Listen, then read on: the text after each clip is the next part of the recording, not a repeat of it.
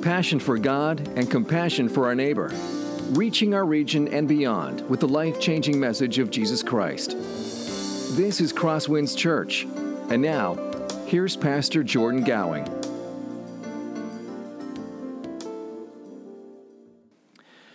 The year 2010 changed the word despicable forever. That was the year that the movie and franchise Despicable Me was released. And now, a younger generation, when they hear the word despicable, they no longer think of something that is worthy of hatred, but instead they think of really cute, silly, yellow little creatures called minions. They can't talk, and they are really good at dancing. But that's a far cry from what the word despicable originally meant, and indeed what it still means. Something is despicable if it is worthy of hatred or worthy of contempt. It's a word that is reserved for a passionate hatred, for something that is so vile, something that is so disgusting that your blood boils at the very thought of it. Something like putting kale in a smoothie. This morning, we're going to look at something that was despicable to God. And that despicable thing was the worship of the people of Israel during the day of Malachi. As we will soon see, the worship of this people, of the people of Israel, was hollow.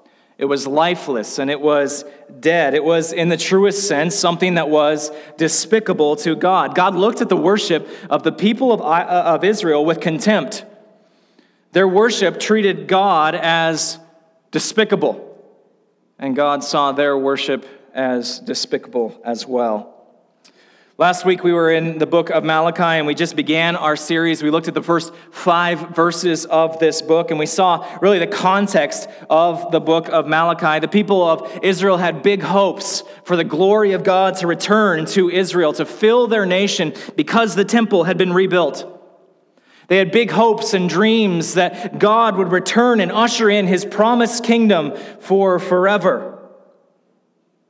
And yet, decade after decade after decade,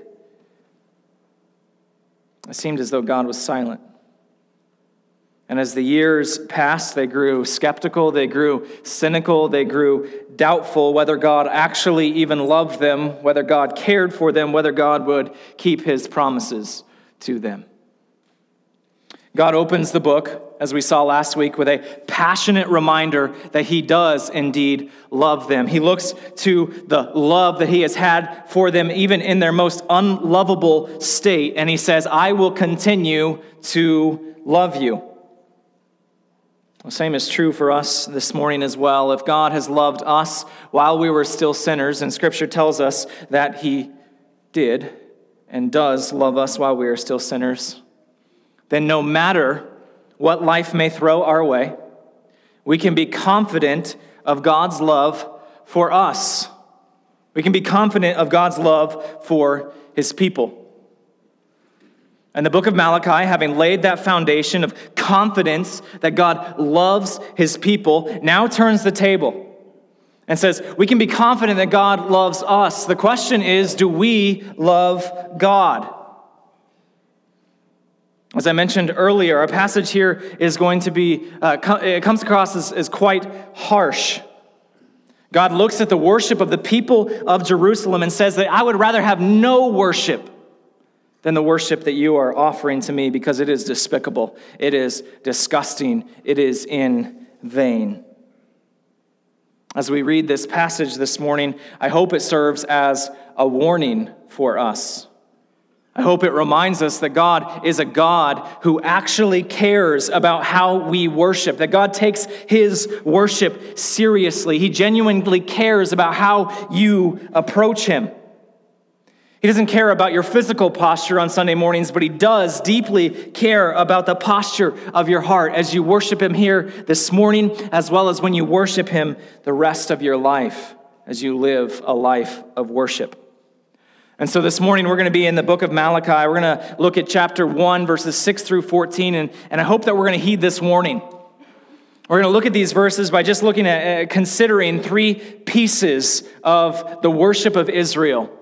and our worship this morning. First, the heart of a despicable worshiper, or the heart of despicable worship. Second, the substance of this despicable worship. And then finally, we will look at our only hope for true worship. Now, as we approach this text, you'll probably notice that this rebuke is directed primarily toward the priests.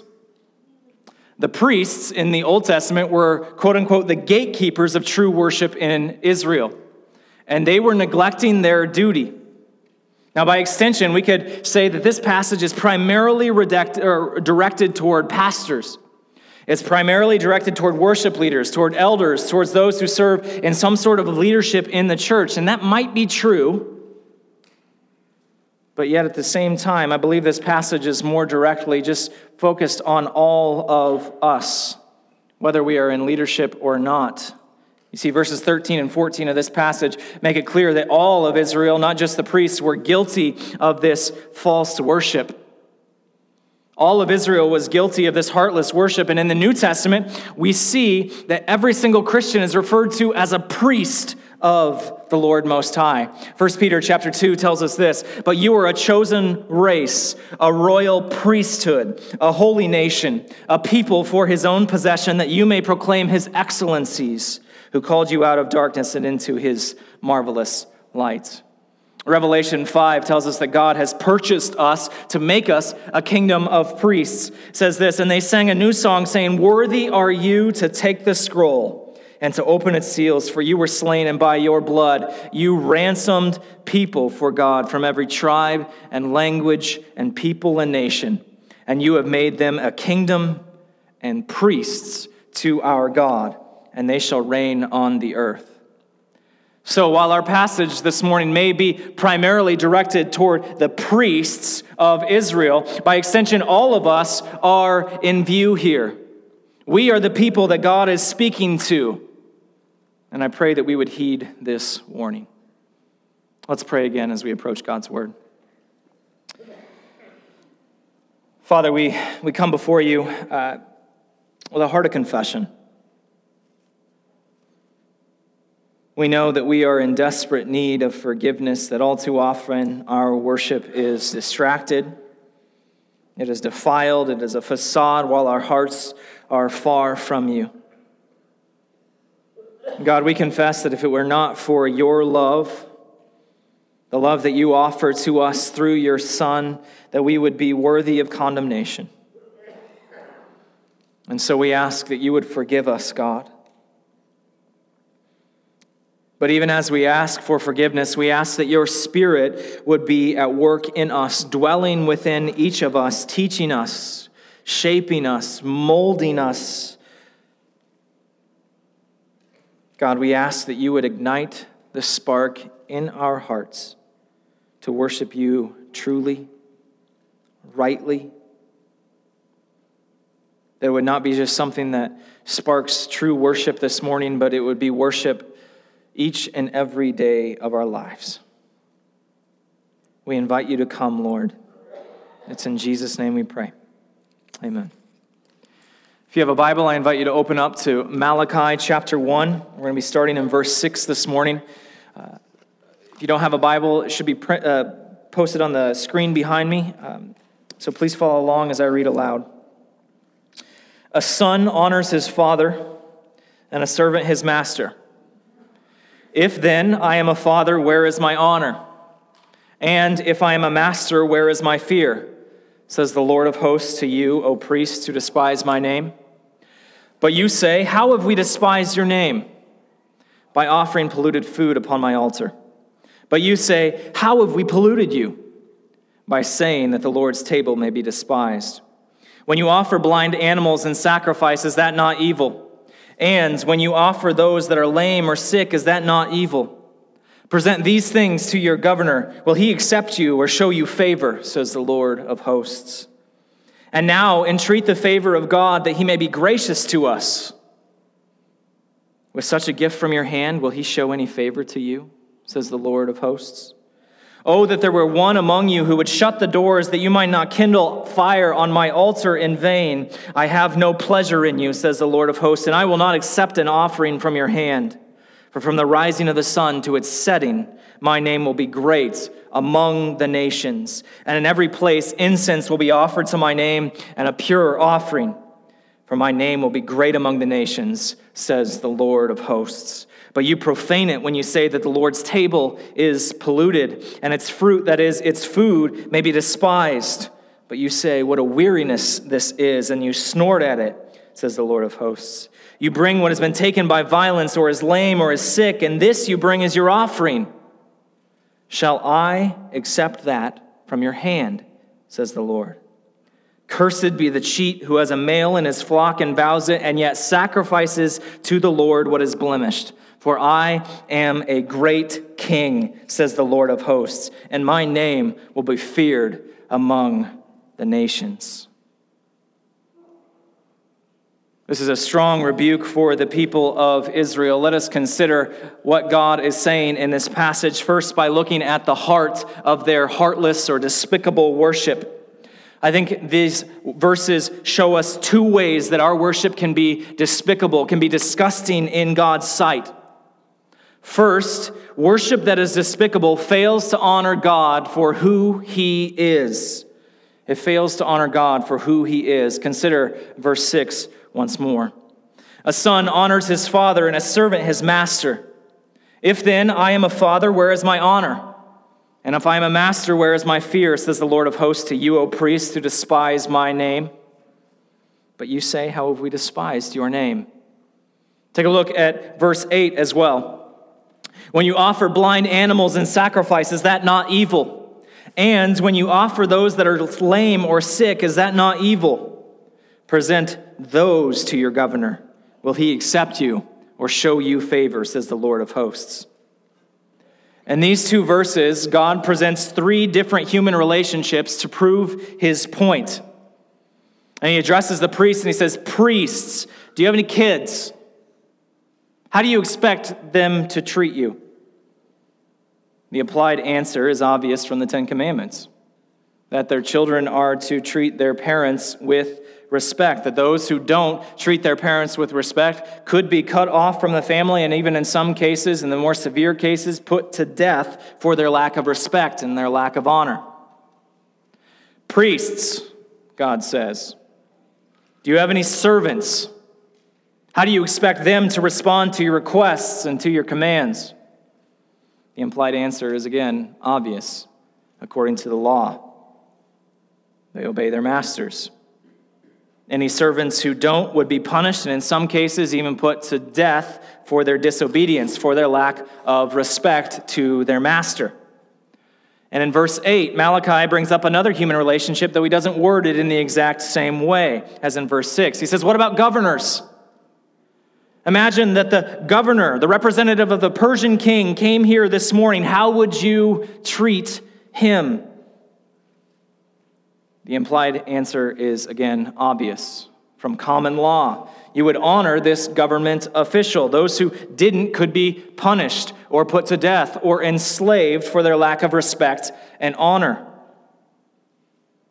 So, Malachi says, if earthly sons treat their earthly fathers with respect, where is my honor? Am I not your heavenly Father? If earthly servants treat their earthly masters with honor and respect and obedience, where is my honor and respect and obedience? Am I not the heavenly Adonai, the heavenly Master, the heavenly Lord? And again, implied, if earthly vassals treat their earthly governors with respect and honor, where is my respect and honor? Am I not the great sovereign king over the whole world? In these verses, Malachi is painting a picture of the heart of despicable, disgusting worship. It is a failure to honor God, to recognize God as who he truly is. When the people of Israel gathered in worship together, they didn't see God as a God who was their Father, as God as Lord, as God as sovereign King. Instead, they saw their worship merely as a ritual to be observed. They didn't see God as one who was to be feared, to be honored, to be respected, to be obeyed. And I think the same can be said for us today as well. When we gather for worship on a Sunday morning, all too often we can be faced with the temptation to have distracted hearts and distracted minds. We have not prepared our hearts for worship with the saints. There's a preacher among the Puritans. His name was George Swinnock. And he tells us of the importance of us preparing our hearts to recognize who God truly is on a Sunday morning as we gather and worship. He says that this starts on Saturday nights. Consider these words. Prepare to meet your God, O Christian. Go to the bedroom on Saturday night. Prepare your heart to meet God. The oven of your heart, now baked, as it were, overnight, would now be easily heated the next morning. The fire so well raked up when you went to bed would be sooner kindled when you rise. If you would leave your heart with God on Saturday night, you should find it with him on the Lord's Day morning. Do we prepare our hearts for worship? Do we prepare our hearts on Saturday night for worship? Do we prepare our hearts for worship on Sunday mornings? That doesn't mean that we cancel all of our plans, but it does remind us that we cannot hope to honor God as who he truly is, as the great Heavenly Father, as the mighty Lord, as the sovereign King over the entire universe, without first preparing our hearts. If we come into worship cold. And the same can be said throughout the week.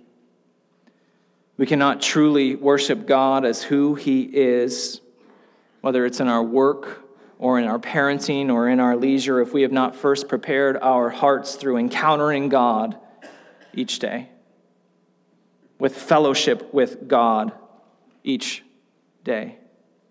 The seed of despicable worship is found here. This passage gives us another place where despicable worship is rooted, closely related to that first. The first being a failure to recognize God for who he truly is. And next we see a failure to recognize the greatness of God.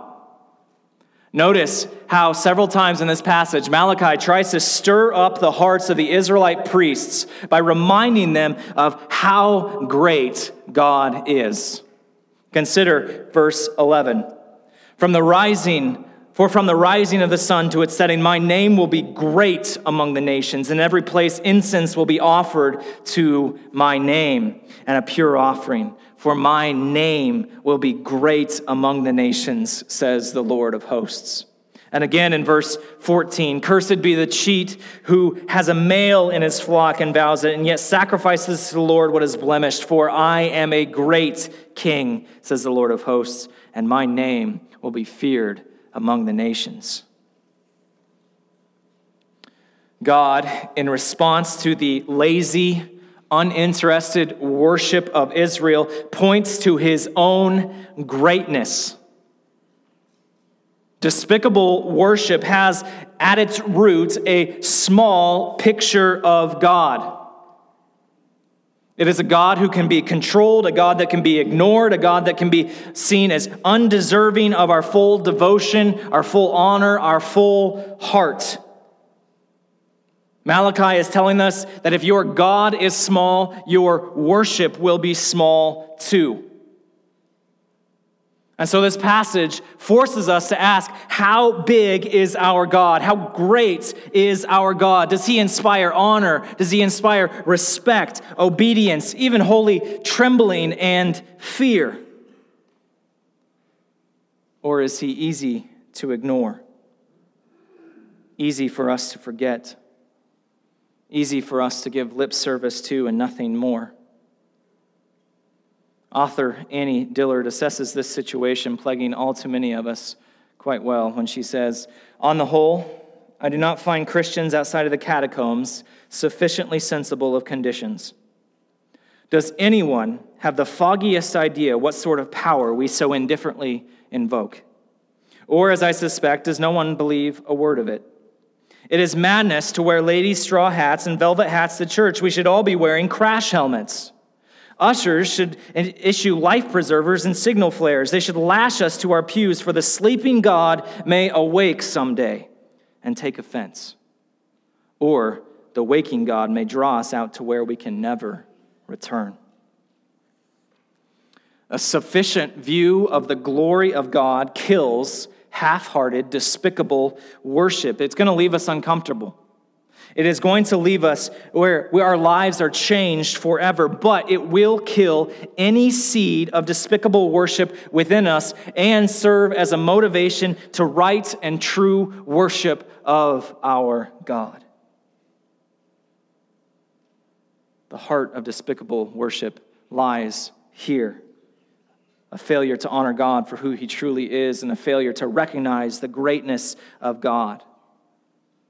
But you may be wondering, how exactly do these two failures lead us to despicable worship? Well, the answer is found in the first half of verse 13. It says this, "And you say, 'What a weariness this is,' and you snort at it," says the Lord of hosts." What is it that makes these two thoughts, this failure to honor God as who He truly is, and this failure to recognize the greatness of God, what is it that takes these two thoughts and allows them to lead to despicable worship? What allows them to let these thoughts fester and grow? Well, the first half of this verse shows us that these thoughts lead to a boredom with God. It leads to a boredom of right and true worship of Him. That's what the priests were saying when they said, "What a weariness this is." It was a mind that would rather be elsewhere, a mind that was consumed with other things while going through all of the external actions of worship. Boredom is at the heart of despicable worship. Now, that certainly doesn't mean if you yawn on a Sunday morning or if you get heavy eyelids during a sermon that you are guilty of having this sort of heart toward God. Because this passage tells us that this boredom is actually linked with a different type of attitude. It's something that's far deeper than that. It is linked with an arrogant heart, this arrogant air of superiority. The phrase "you snort at it" here literally just means to turn your nose up at it. The priests were bored with worship, and in addition to that, they were also thinking that they were too good for it. They were above worshiping God. So be very wary of your heart when you think that you are above worship on Sundays and throughout the rest of the week. That is where God finds this heart, this worship so despicable. That's the heart of despicable worship. Now let's consider from a few verses the substance of this false worship. Having looked at the heart, we now look at the ways it plays itself out in our lives. First, we look at verse 8. Verse 8, we see that this worship was merely perfunctory. It was done with little effort. It was done with as little effort as possible, little consideration as possible, as little sacrifice, and by extension, as little worship of God as possible. Verse 8 says this, "When you offer blind animals in sacrifice, is that not evil? And when you offer those that are lame or sick, is that not evil? Present those to your governor. Will he accept you or show you any favor? Says the Lord of hosts." The Old Testament law was very strict on what kind of animals and what quality of animals could be offered for sacrifices. Deuteronomy 15 tells us a little bit of what the regulations were. But if it has any blemish, if it is lame or blind or has any serious blemish whatsoever, you shall not sacrifice it to the Lord your God. God had very specific rules in place for the types of animals that could be sacrificed to Him, and there are several reasons for this. First, we have to recognize that sacrifice by itself in the Old Testament would not be enough to save the people. Sacrifice was never meant to save people. A sacrifice without a penitent heart was of no value to the people. And so God lists a number of different specifications, a number of different rules for sacrifice so that they could follow them to a T to show their true heart. Second, sacrifice was supposed to be a sacrifice. That sounds redundant, doesn't it? Sacrifice was supposed to be a sacrifice. It was meant for the people of Israel to actually give something up. It would be far more financially advantageous to offer a sick animal than the best one in your herd. But by offering something that was an actual sacrifice to God, it revealed your heart. And third, sacrifices reflected God himself. Sacrifices reflected God himself. A deformed or impure animal was a reflection on God. It was a declaration that the worshiper believed that God was deformed, that God was impure, that God was unholy and ultimately unworthy of worship. The type of animal you offered in a sacrifice made a statement about what you believed God was like. And so in Malachi's day, the people were intent on following the ritual of offering sacrifices, of offering worship to God, but they refused to actually follow the heart of the law. They refused to actually let the law change them. They refused to actually worship God. It was merely perfunctory. It was just something that was done with as little effort, as little actual worship as possible. The same can be said today as well. Despicable worship to God is that which is done with as little effort as possible. It gives little consideration to the words that we sing, the sermons that are preached, the opportunities to encourage one another through fellowship before and after the service. It's instead just an external action that has little to nothing to do with the heart. Note verse 10, another example of this substance of despicable worship to God, worship that is more concerned with self than worship of God. Verse 10, "Oh, that there were one among you who would shut the doors, that you might not kindle fire on my altar in vain." Notice those two words, in vain. "I have no pleasure in you, says the Lord of hosts, and I will not accept an offering from your hand." Those two words, in vain, are the exact same words that are used, but translated differently, in 2 Samuel 24. It's a story of David. It's a very similar story. David wants to offer a sacrifice to God, and he wants to offer it at a specific location. And so he goes to the man who owns that land and says, "I need to offer a sacrifice here. Let me buy this land." And the man says, "No, I'll just give it to you." And David responds this way. But the king said to Araunah, "No, I will buy it from you for a price. I will not offer burnt offerings to the Lord my God that cost me nothing." Notice those three words, cost me nothing.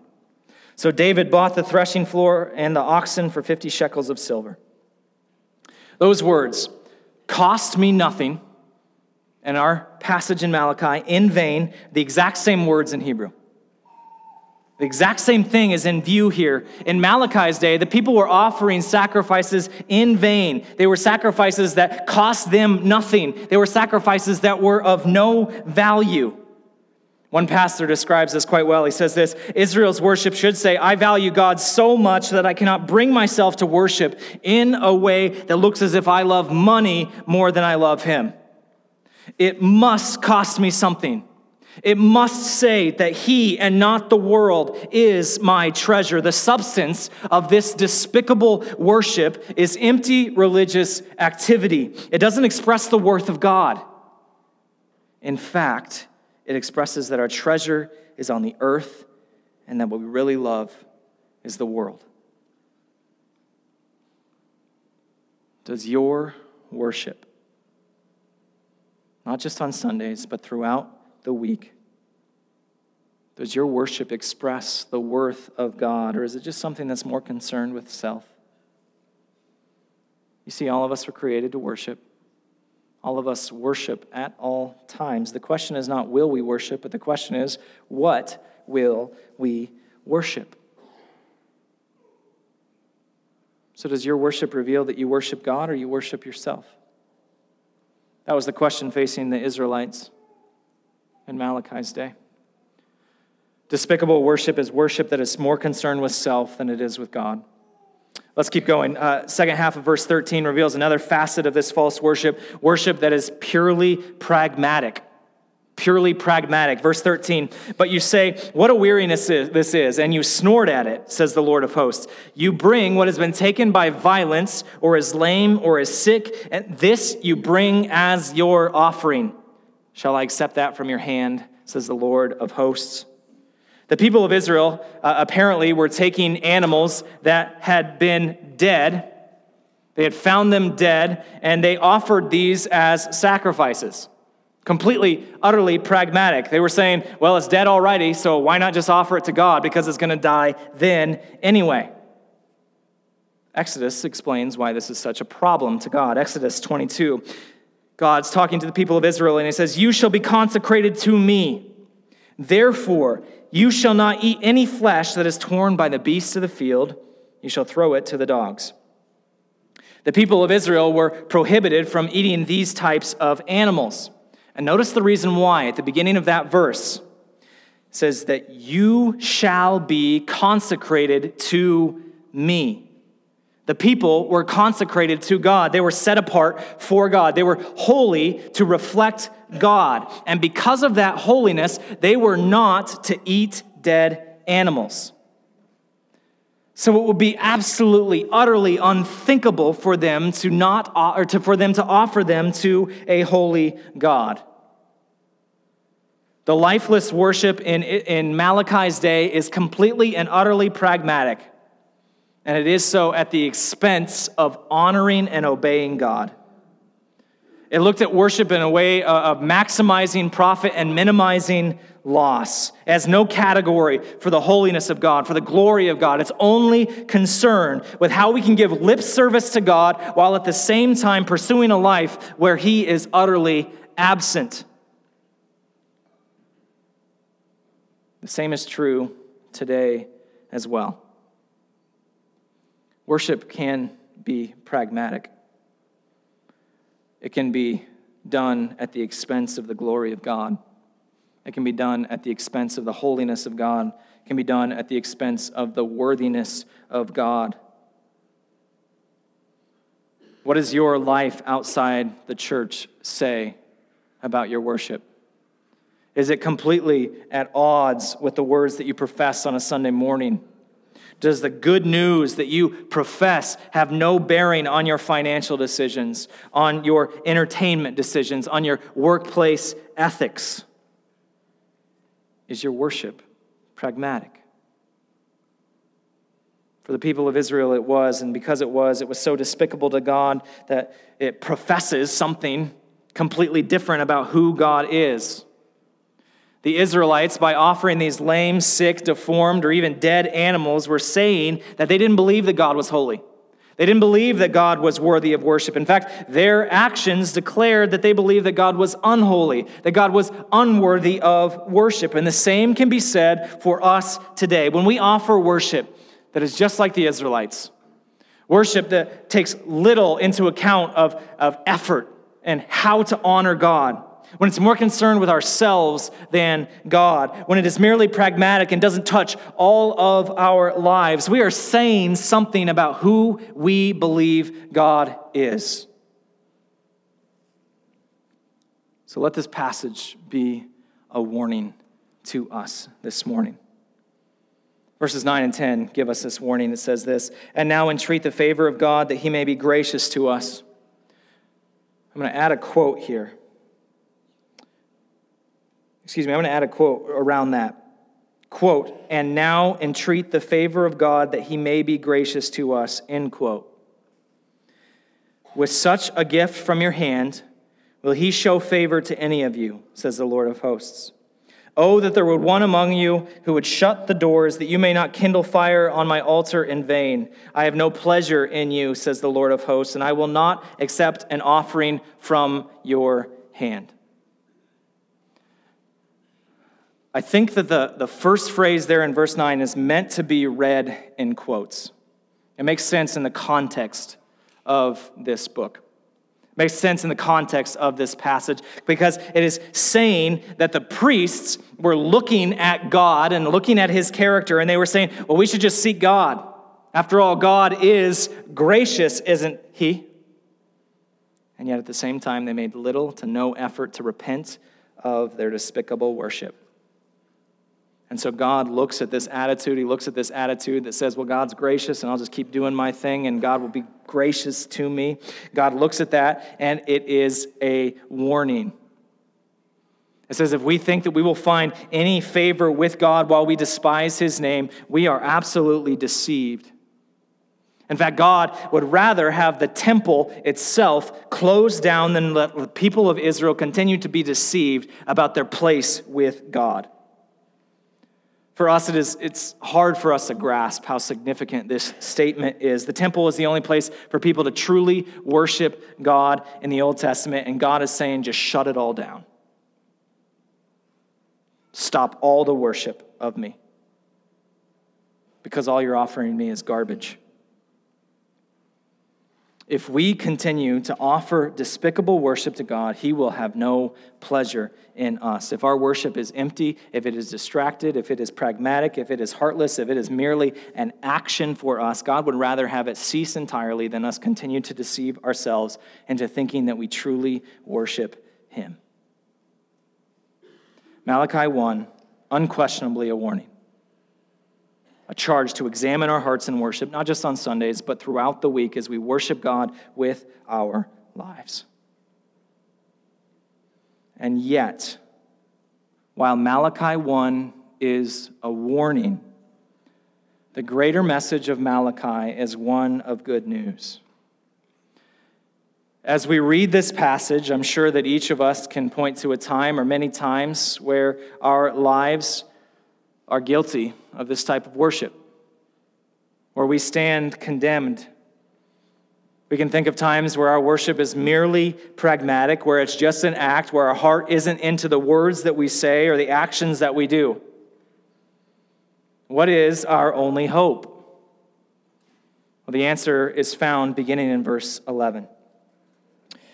For from the rising of the sun to its setting, my name will be great among the nations, and in every place incense will be offered to my name, and a pure offering. For my name will be great among the nations, says the Lord of hosts. While Israel's worship is despicable to God, this passage assures us that there is coming a day when the glory of God will flood the nations. And in a way that is completely unprecedented in the Old Testament up to this point, that glory will not just flood the nations, but it will be found throughout the nations. This is not saying that the people of the nations will come and worship at the temple, but this is saying that there will be a time where the temple is no longer necessary. That sacrifice and offering will be offered up to God without the temple, and God will be great among the nations. How is it possible that this could be? The answer is found in the one who is the fulfillment of the temple, Jesus. There is now no need for a temple to encounter God because God has come to earth, and we have encountered God through his Son. Jesus describes the significance of this in John chapter 4. It says this, Jesus said to her, "Woman, believe me, the hour is coming where neither on this mountain nor in Jerusalem will you worship the Father. You worship what you do not know. We worship what we know, for salvation is from the Jews. But the hour is coming and is now here, when the true worshipers will worship the Father in spirit and truth, for the Father is seeking such people to worship him. God is spirit, and those who worship him must worship in spirit and in truth." The glory of God, the right and true worship of God, will one day flood the nations because the new temple, Jesus, has superseded the old. But Jesus is not just the new temple. Jesus is not just the way for us to connect to God. He is also the perfect worshiper. He is also the only one of us who has perfectly honored God with all of his life. He is also the only one of us who has never once doubted to recognize God's greatness in worship. He is the only one who has always had a heart that is not distracted in worship. He is the only one who recognizes how good God is. He is the only one of us who has ever offered pure, undefiled, spotless worship to God for every single moment of his life. And it is in his beautiful, faithful, perfect worship that we find our only hope. This is what Paul says in Philippians 3, "For we are the circumcision who worship by the Spirit of God and glory in Christ Jesus and put no confidence in the flesh, though I myself have reason for confidence in the flesh also. If anyone else thinks he has reason for confidence in the flesh, I have more. But whatever gain I had, I counted it as loss for the sake of Christ. Indeed, I count everything as loss because of the surpassing worth of knowing Christ Jesus, my Lord. For his sake, I have suffered the loss of all things and count them as rubbish in order that I may gain Christ and be found in him, not having a righteousness of my own that comes from the law, but that which comes through faith in Christ, the righteousness from God that depends on faith, that I may know him and the power of his resurrection and may share in his sufferings, becoming like him in his death."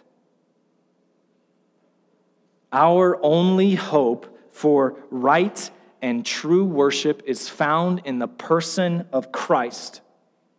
It is found in placing our confidence, not in our ability to have a heart that is undistracted, not in our ability to prepare our hearts to honor God, but instead to look to him who did honor God with his entire life.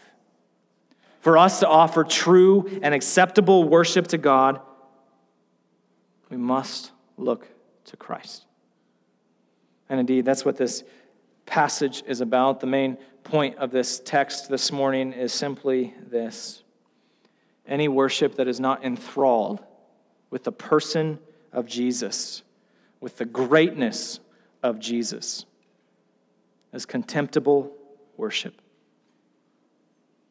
Any worship that is not enthralled with how great and beautiful and marvelous Jesus is despicable worship. We should absolutely see this passage as a call to examine our hearts. We should absolutely see this passage as a way to judge whether our worship is acceptable or not to God. We should absolutely see this passage about the importance of us having right and true worship when we approach God. But even more so, it is a grace when we fail to look to the one who did not fail, to look to his greatness, to look to his glory that is found in Christ Jesus. And maybe you've never looked to his greatness before. You've never looked to Christ as the object of your worship this morning. Today, God is calling you to leave behind your own efforts, your own desires to please God through yourself, and instead look to the one who is pleasing to God. Talk with me. Talk with one of our church leaders after the service on how to take the first steps in offering right and true worship to God that is found in the new temple, that is found in Christ. For others this morning, your passion for God has faded. Your passion for God has cooled. Heed the warning of this passage. Repent. Repent of your worship that is of no value, your worship that is despicable to God. Look to the glory of God that is in Christ and honor him in your worship with a whole heart. For all of us, let us remember any worship that is not enthralled with the greatness of Jesus is despicable worship.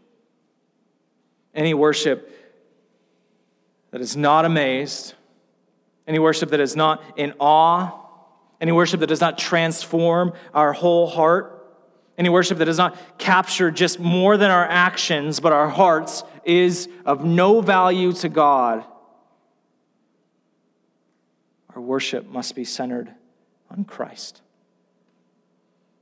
So this morning, let us join our voices together in that worship.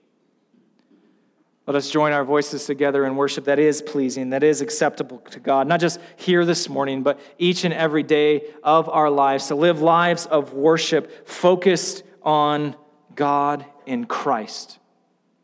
Malachi says, "For from the rising of the sun to its setting will my name be great among the nations."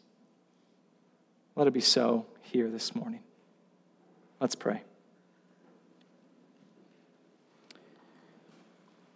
Lord, we stand in great need of you, in great need of one who will come and rescue us, one who will come and save us. And we marvel that one did come, that one has come to rescue us and save us. God, let us not just bow our knees, but bow our hearts to you. To you, Jesus, the one who is deserving of our worship today, tomorrow, and forevermore. It's in Jesus' name we pray. Amen. This has been a presentation of CrossWinds Church. More of Pastor Jordan's sermons can be found online at crosswinds.tv. Thanks for being with us, and may God continue to enrich your life.